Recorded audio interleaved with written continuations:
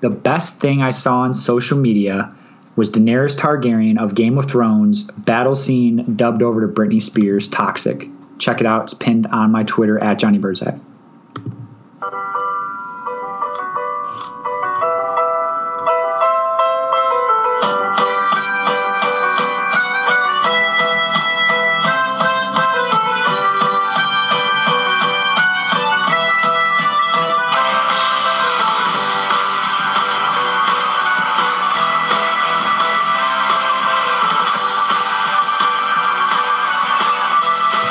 The best part about playing The Office theme song is that Jake used to be the biggest hater of The Office, and we used to have a podcast called the Wild West Podcast about football, and Jake would rag on The Office every chance he got, even though the topic was never television.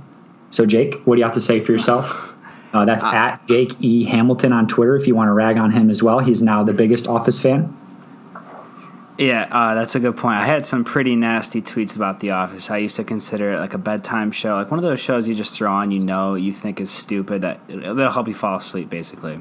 It's more that it doesn't help you fall asleep. It's more that it's that comfort for you when everything else has gone wrong. You know The Office is there for you. I totally feel that now. I've watched it, I think, probably 3 or 4 times over at my desk at work. I'm having my headphones on. I just listen to it. I don't even watch it. I just love not doing a whole lot of work, right? Oh, yeah. No. I'm very fortunate to listen to stuff at work, but it's always The Office. It's not even like podcasts really or anything, but I just think it's hilarious. But I miss that show. Welcome to the team. How are you doing today? I'm good, man. I'm good. I had a rough week with life, work, and everything, but I think I was looking forward to this all week, so this is a little pick-me-up. It's the weekend now. It's Friday, and we're rolling. But what about you? I'm good. Things I'm looking forward to, Game of Thrones. Nothing else. That's all I have left. That's this Sunday. The final episode. It's been like a chunk of my life. It's a journey. I started watching on the 3rd season. We binge-watched 3 seasons, and I've been watching live on television on HBO ever since, and it's kind of hasn't hit me that it's coming to an end right now. So predictions, go, shoot. Yeah, I mean, before I get into my predictions, I just remember when we were in Yellowstone for a summer, so if anyone ever needs some recommendations on places to stay, definitely hit us up. But when we worked out there for that summer, you had convinced me to watch Game of Thrones. I always thought this was like a show for losers. No, like I just wow, this show's stupid. Like, who cares about dragons, basically. You're just a great person. Yeah. That does make me look good. I was just kidding. Sucks. But no, I always thought like I'd never be into a show like that. And then we sat down that whole summer. We had the DVDs. We just we watched it every night. And I definitely got into it. And this season has been pretty crazy. And in terms of predictions of what I think is going to happen, I stole this from our friend Tom. Basically, the theory that he had told me that he read was that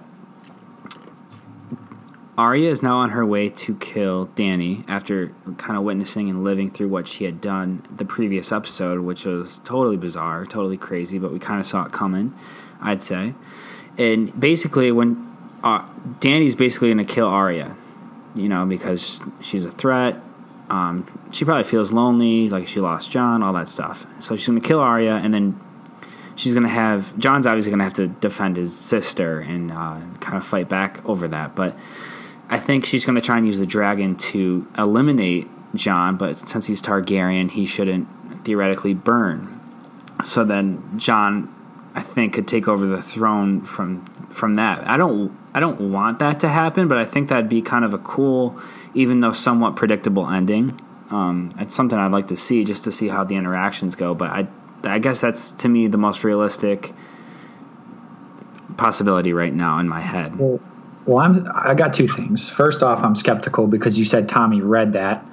Yeah, seriously. Maybe got that one wrong. Second, if you are caught up on Game of Thrones and you saw last episode, how is it not the most likely theory that Dany is sitting on the throne when she just took her dragon and obliterated absolutely everybody? You say that Jon Snow, he can't be burned, but what? Can he fly also next to a dragon? There's only one dragon left.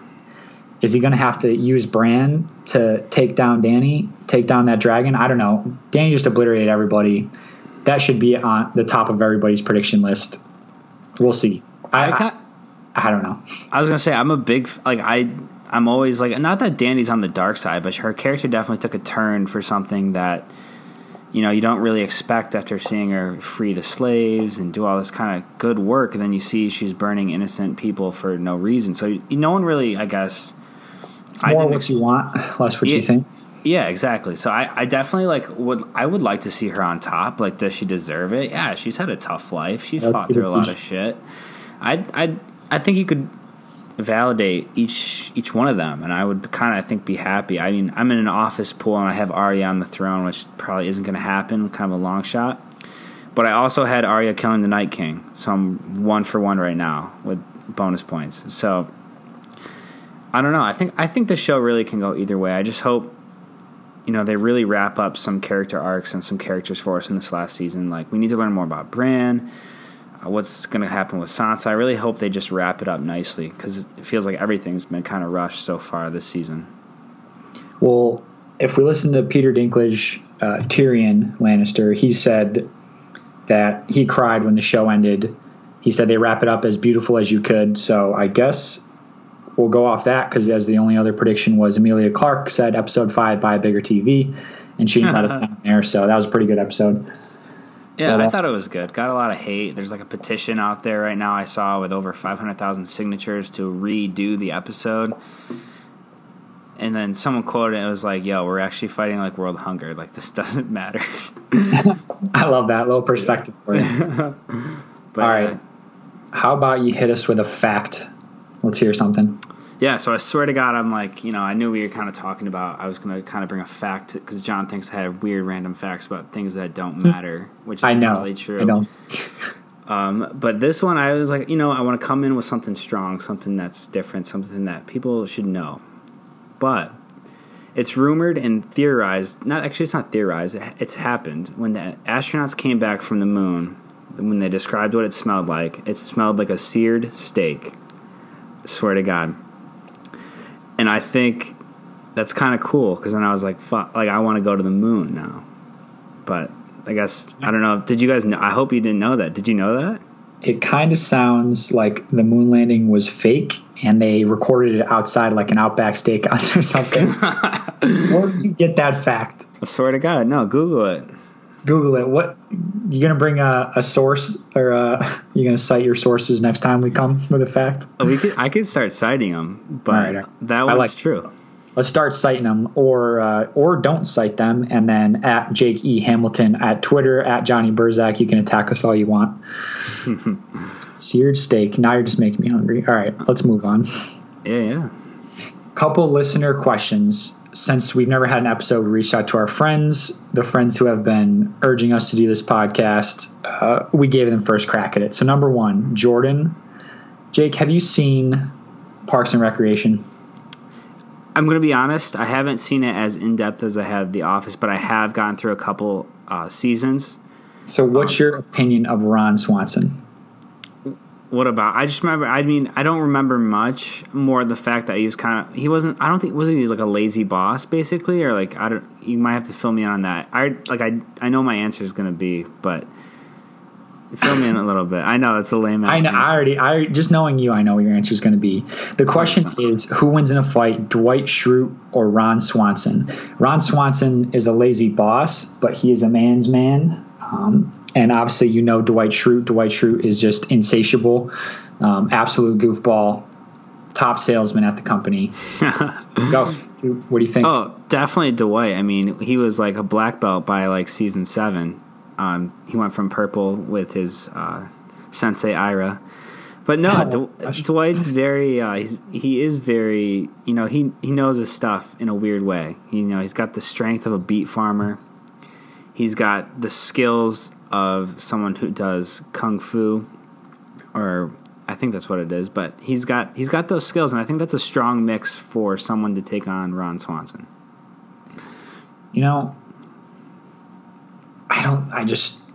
I would love to disagree with you, but I think Dwight Schrute is less distracted by things like bacon and meat and and Ron Swanson is just a lover of all things good food. So I think Dwight will be a lot more tactical than Ron. And yeah, I'm giving it to Dwight Schrute. Thanks, Jordan. Dwight also has this, like, the passion in the heart of like a lion. Like the dude's passion for paper and for kind of life itself and beats and Bears and Battlestar Galactica is very strong. So I think you can't rate Hart, but if you were, he would be like top 10. I've never heard someone so passionately describe Dwight Schrute. So clearly you've turned the tables and you're an Office fan now. Question number 2 comes from our friend David, known as Taco. Don't ask why, or you can tweet us and ask him why. He comes with one job you would never have, even if it caused you to live under a bridge. So one job I would never want to have? All right, I'll start with this one because I immediately went right to Google and searched like the top lists of bad jobs, and none of them were really that bad. Some of them were pest control worker, taxi driver, news reporter, accountant, etc. And so I feel like it was a very skewed list, and the stipulation that I would have to live under a bridge if I had to take this job didn't make me think of any of those jobs. Something that did come to mind with Avengers Endgame, that Marvel movie that's out that I have not seen. Feel free to spoil it for me online.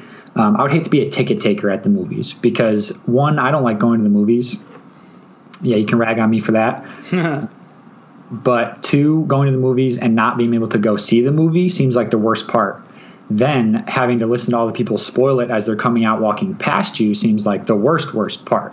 So, yeah, I'd probably live under a bridge instead of being a ticket taker at the movies because there's probably a couple people on some drugs and hallucinogens that are putting on a pretty good show under that bridge anyways. So I'll take that. Wait, so the question is I have to pick the worst job that I'd want or live under a bridge? Is like one job you would never have, even if not taking this job caused you to live under that bridge. Oh, shit. Okay, that's crazy. Okay. That's a really good question. 2. Don't give Taco that much credit. Yeah, I won't. But that's a tough question because I feel like there are, like, I've always resorted to, like, if my life ever got, like, I never wanted, like, I can't, you know this, Sean, I can't drive long distances well. So I felt like if I were a truck driver, that would be a really bad job for me. And I would hate it because I can't stay awake at the wheel. And we've, like, experienced this before. But I feel like, to me, like, that would be probably my worst job for me. So you would rather forage for berries and nuts under a bridge than drive as a job as a truck driver? Just clarification for the people. Yeah, I think so, and that's because I think I could do that scenario better instead of driving at night, driving long distances, and it's nothing against truck driving. I wouldn't be able to do it.